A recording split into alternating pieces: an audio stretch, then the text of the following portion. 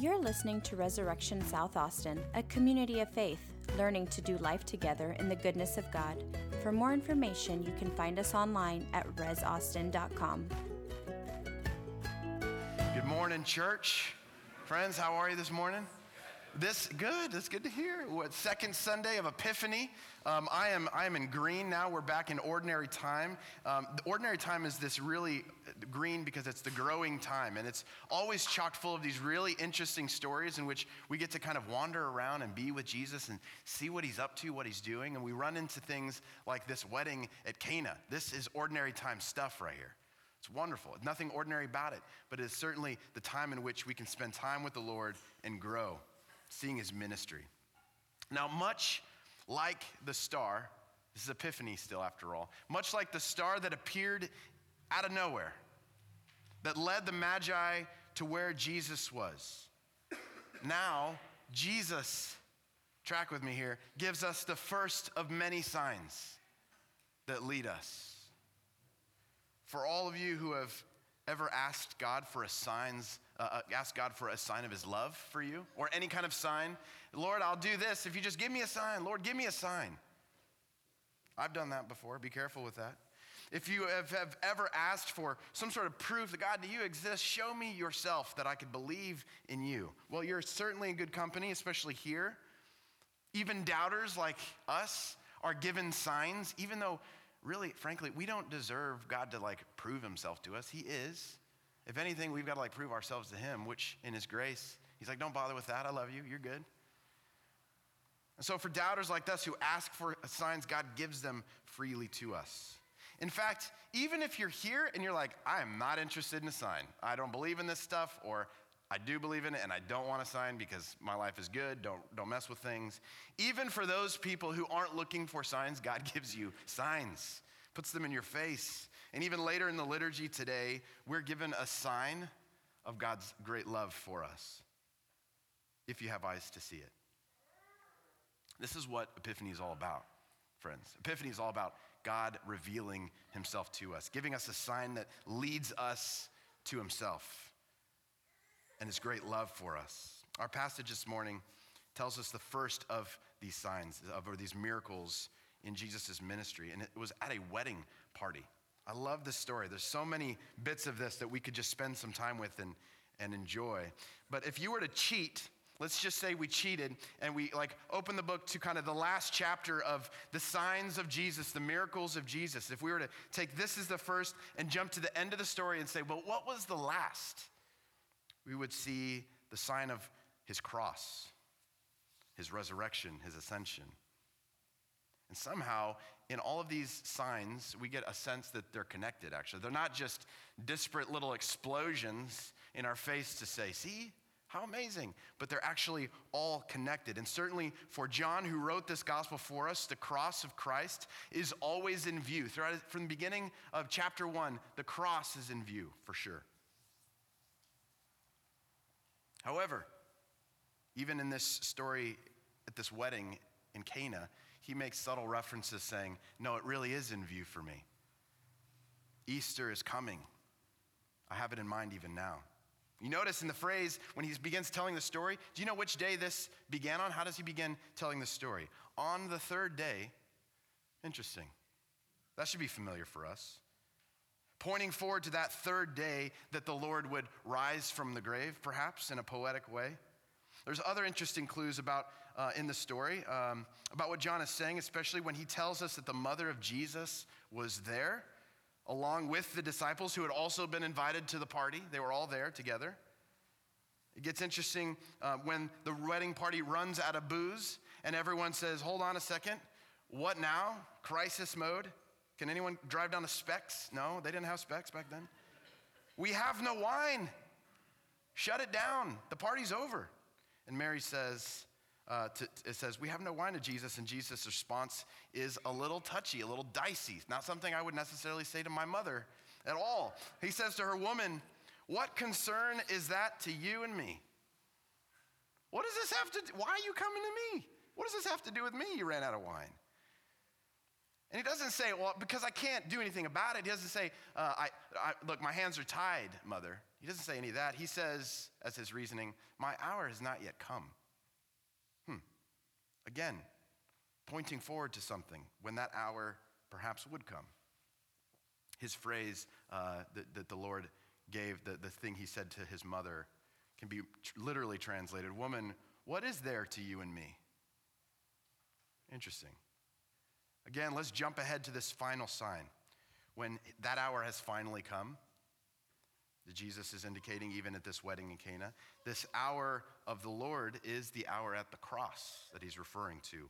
My time has not yet come. What is he meaning? Well, that time at the cross that we see in John chapter 19, verses 26 and 27, we see these words to Mary. Again, you find Jesus speaking to his mother, very similar to this wedding situation. But here, the words, woman, what has this to do with you and me? My hour's not yet come, is replaced with, woman, here is your son.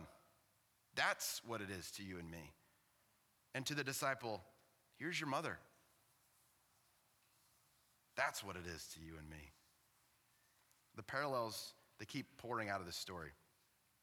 Jesus turning the Jewish purification water, which is a very significant part, the detail of this, turning that ritual purification water into wine. At the cross, he takes the Jewish purification festival of the Passover and turns it into his own offering of his body and blood for the life of the world. You see that? It's everywhere. And at the wedding, the best wine is saved for last. And they're like almost complaining about it. Why didn't you bring out the good stuff at the beginning? And at the end, we see at the cross, God has kept the best wine until now for us. Interesting, isn't it? The parallels. And like the wine at the wedding, we now sit at the wedding banquet. It's not just something that's kind of cool and past tense, but now we sit at a wedding banquet, much like that wedding in Cana, preparing to receive the wine that God gives us as a sign to reveal his glory. Why? Why would the Lord give us such good wine? Why would any host give you the best wine that they have? Probably as an expression of some sort of appreciation or love for you.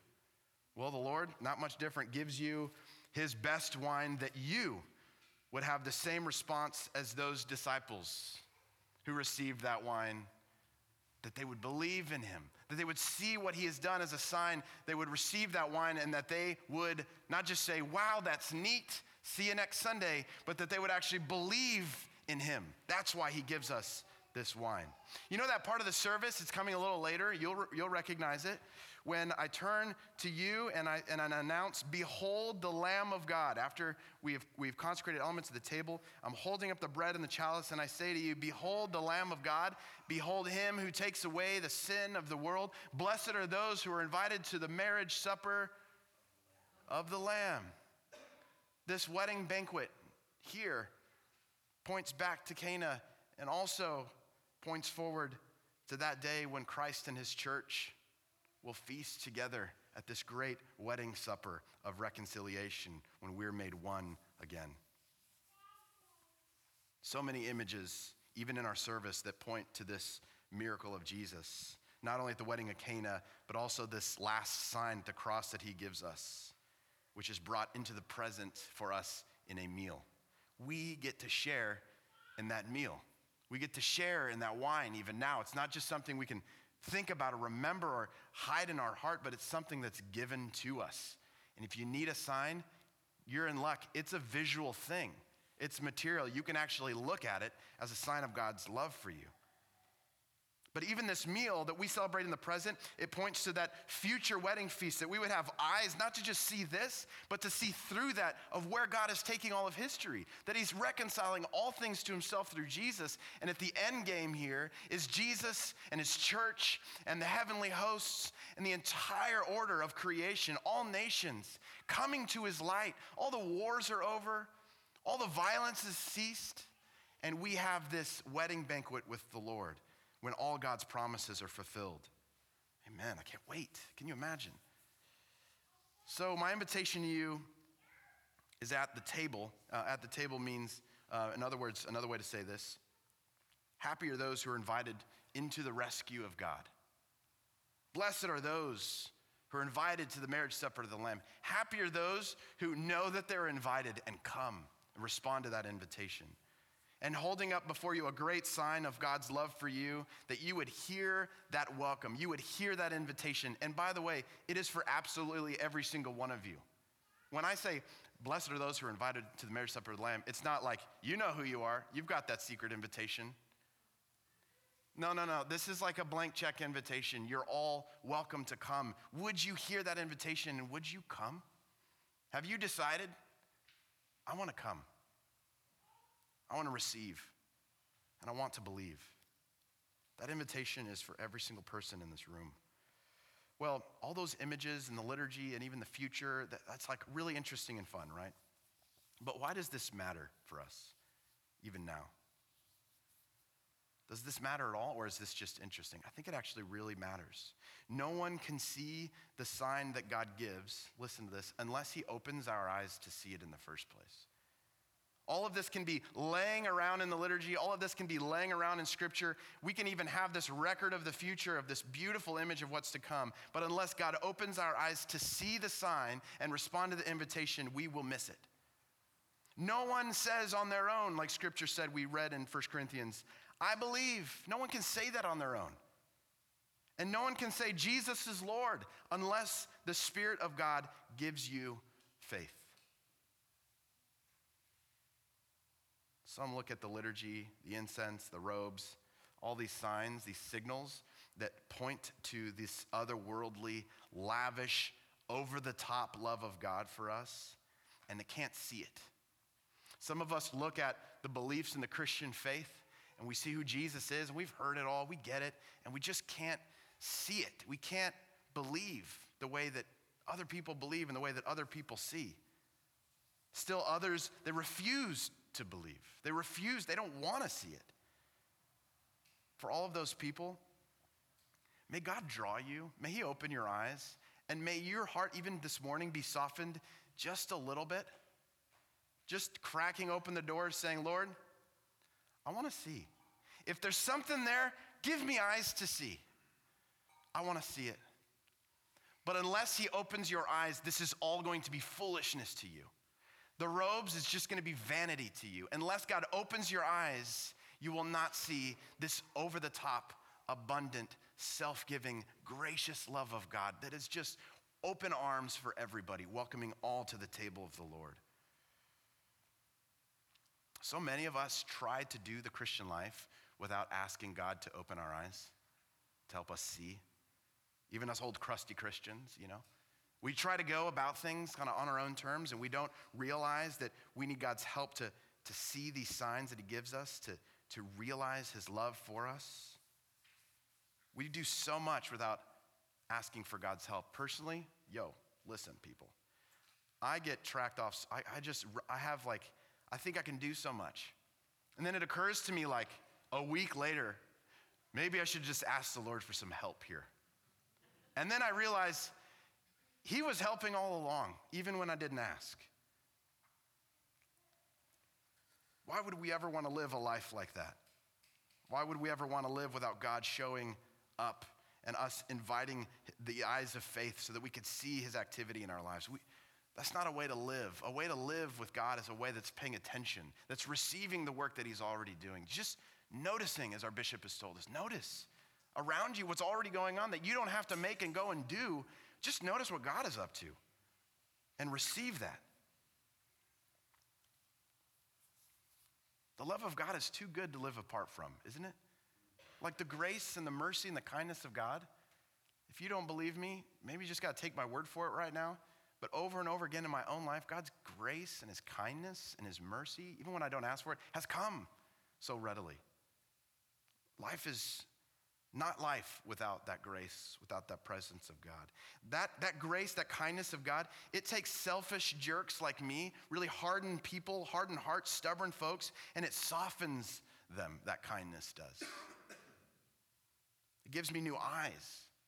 It gives me a totally different disposition to treating people with love and kindness, even those who I think maybe don't deserve it or I'm irritated with it. Life with Jesus is a life learning the ways of God's perfect love. seeing his signs and participating with him. So if you're open to that, even just a little bit open to his invitation, he can transform our lives just like he did the water into wine. You don't think it's possible that God could transform your life? Do you think it's possible that Jesus could transform water into wine? You probably don't. Okay, well, he did anyways. And he can transform your life just the same. And he's not angry with you. He's not coming at you like, I need to change you because you're awful. No, God delights in you. Did you hear the readings? He delights in you. Notice he doesn't say, and God is angry with you. No, it gives this analogy of God like a young man getting to marry the woman of his dreams, the woman of his youth. And people, if there's anybody in this room that knows what's that's about, that's me. I met Michelle when I was 16. I know it sounds kind of creepy or whatever, but whatever. I fell in love with this girl, and as a young man, it was electric. It was magic. I mean, my friends told me, you're shot on your way to your league, and shut up about her already. But I was like a young man leaping around. And that is the image, and I get it, that is the image that God is given to us through Isaiah to say, this is how God delights in you, like a young man who just won't shut up about you. He's infatuated with you. He loves you, like a young man who gets to marry the woman of his youth. This is God's view of you, and his invitation is to you as well. And a life with a God like that, a delight-filled, a rejoicing God who loves you, whose motivation to you is joy and not anger, that's a good life. That's the life that we're invited to. But when we're invited to his party, to his wedding feast, the psalmist says, they will feast upon the abundance of your house. You give them drink from the river of your delights. We got a taste of this at our pub night. That's why we do this. People think, can you worship God in a pub drinking beer? Heck yeah, you can. We do it so well. And we get this taste of it, this pub night, singing hymns and drinking blessed beer. We get this glimpse, almost in a sacramental way, of this heavenly joy that we now get to taste and see. We get to enjoy God's presence like a young man who dances over us, who has a banner over us that says love all over it. This is what you get to see even in that pub night. We get to see it even here this morning at the table of the Lord. This is what it looks like when the people of God, the children of God, come to the well of life and drink heavily and deeply from Jesus. Because in him we are filled with God's joy. We're filled with his love. We're filled with his spirit and his renewing presence. Even now, right now, we can be filled with the renewing presence of God. We can receive the eyes of faith. We can begin to see people and our circumstances totally differently because God's eyes are given to us. And our motivations, even our internal drives, those things that motivate us and direct us, can be transformed into one that's less self-serving and one that looks just like Jesus, that is self-giving and serves others. He can transform our imagination to guide our hopes and our plans of things that have yet to come. All of a sudden, what I'm describing here is when folks like us are filled to the brim with this wine from God, of his love, gifts begin to explode out of the life of the church for the good of others. And it's a real problem for our neighborhood when the church is intoxicated with the love of God. It's disruptive to the status quo and the kind of the humdrum of the neighborhood. We're good. Not so. When the love of God spills into our lives, the church is filled with God's Spirit, and these gifts start exploding out of the life of the church.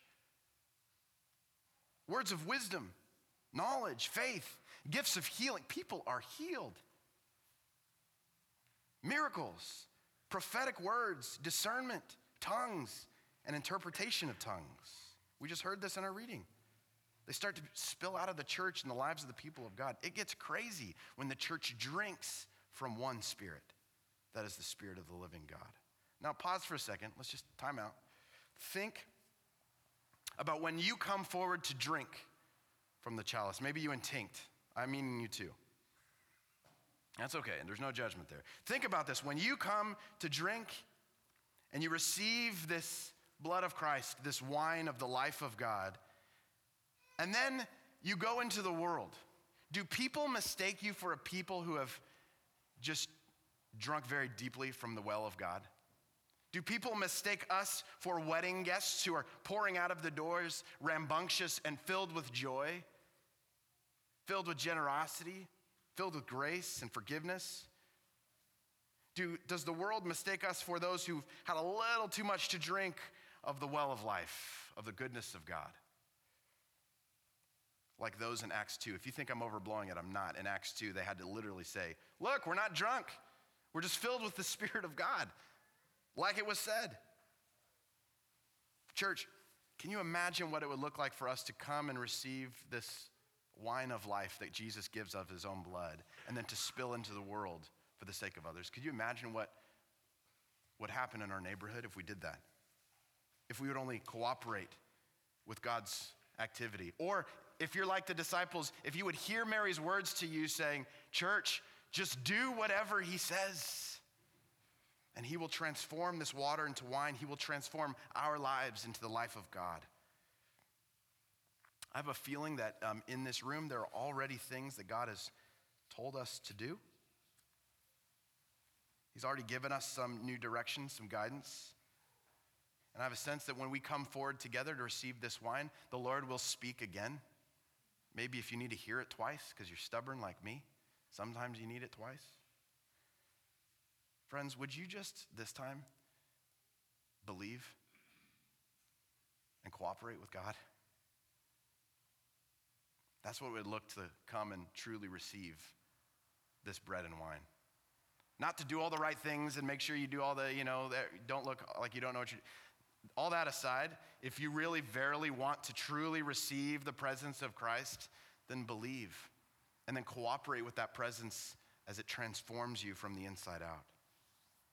If I have any prayer for our church for 2019, it sounds like the prayer that we prayed this morning, that having come to drink from the cup of wine, we might shine with the radiance of Christ's glory, that he may be made known, worshiped and obeyed to the ends of South Austin, to the ends of Texas, to the ends of the world, through Jesus Christ our Lord, who with you and the Holy Spirit, O God, lives and reigns, one God, now and forever. Amen. You're listening to Resurrection South Austin, a community of faith, learning to do life together in the goodness of God. For more information, you can find us online at resaustin.com.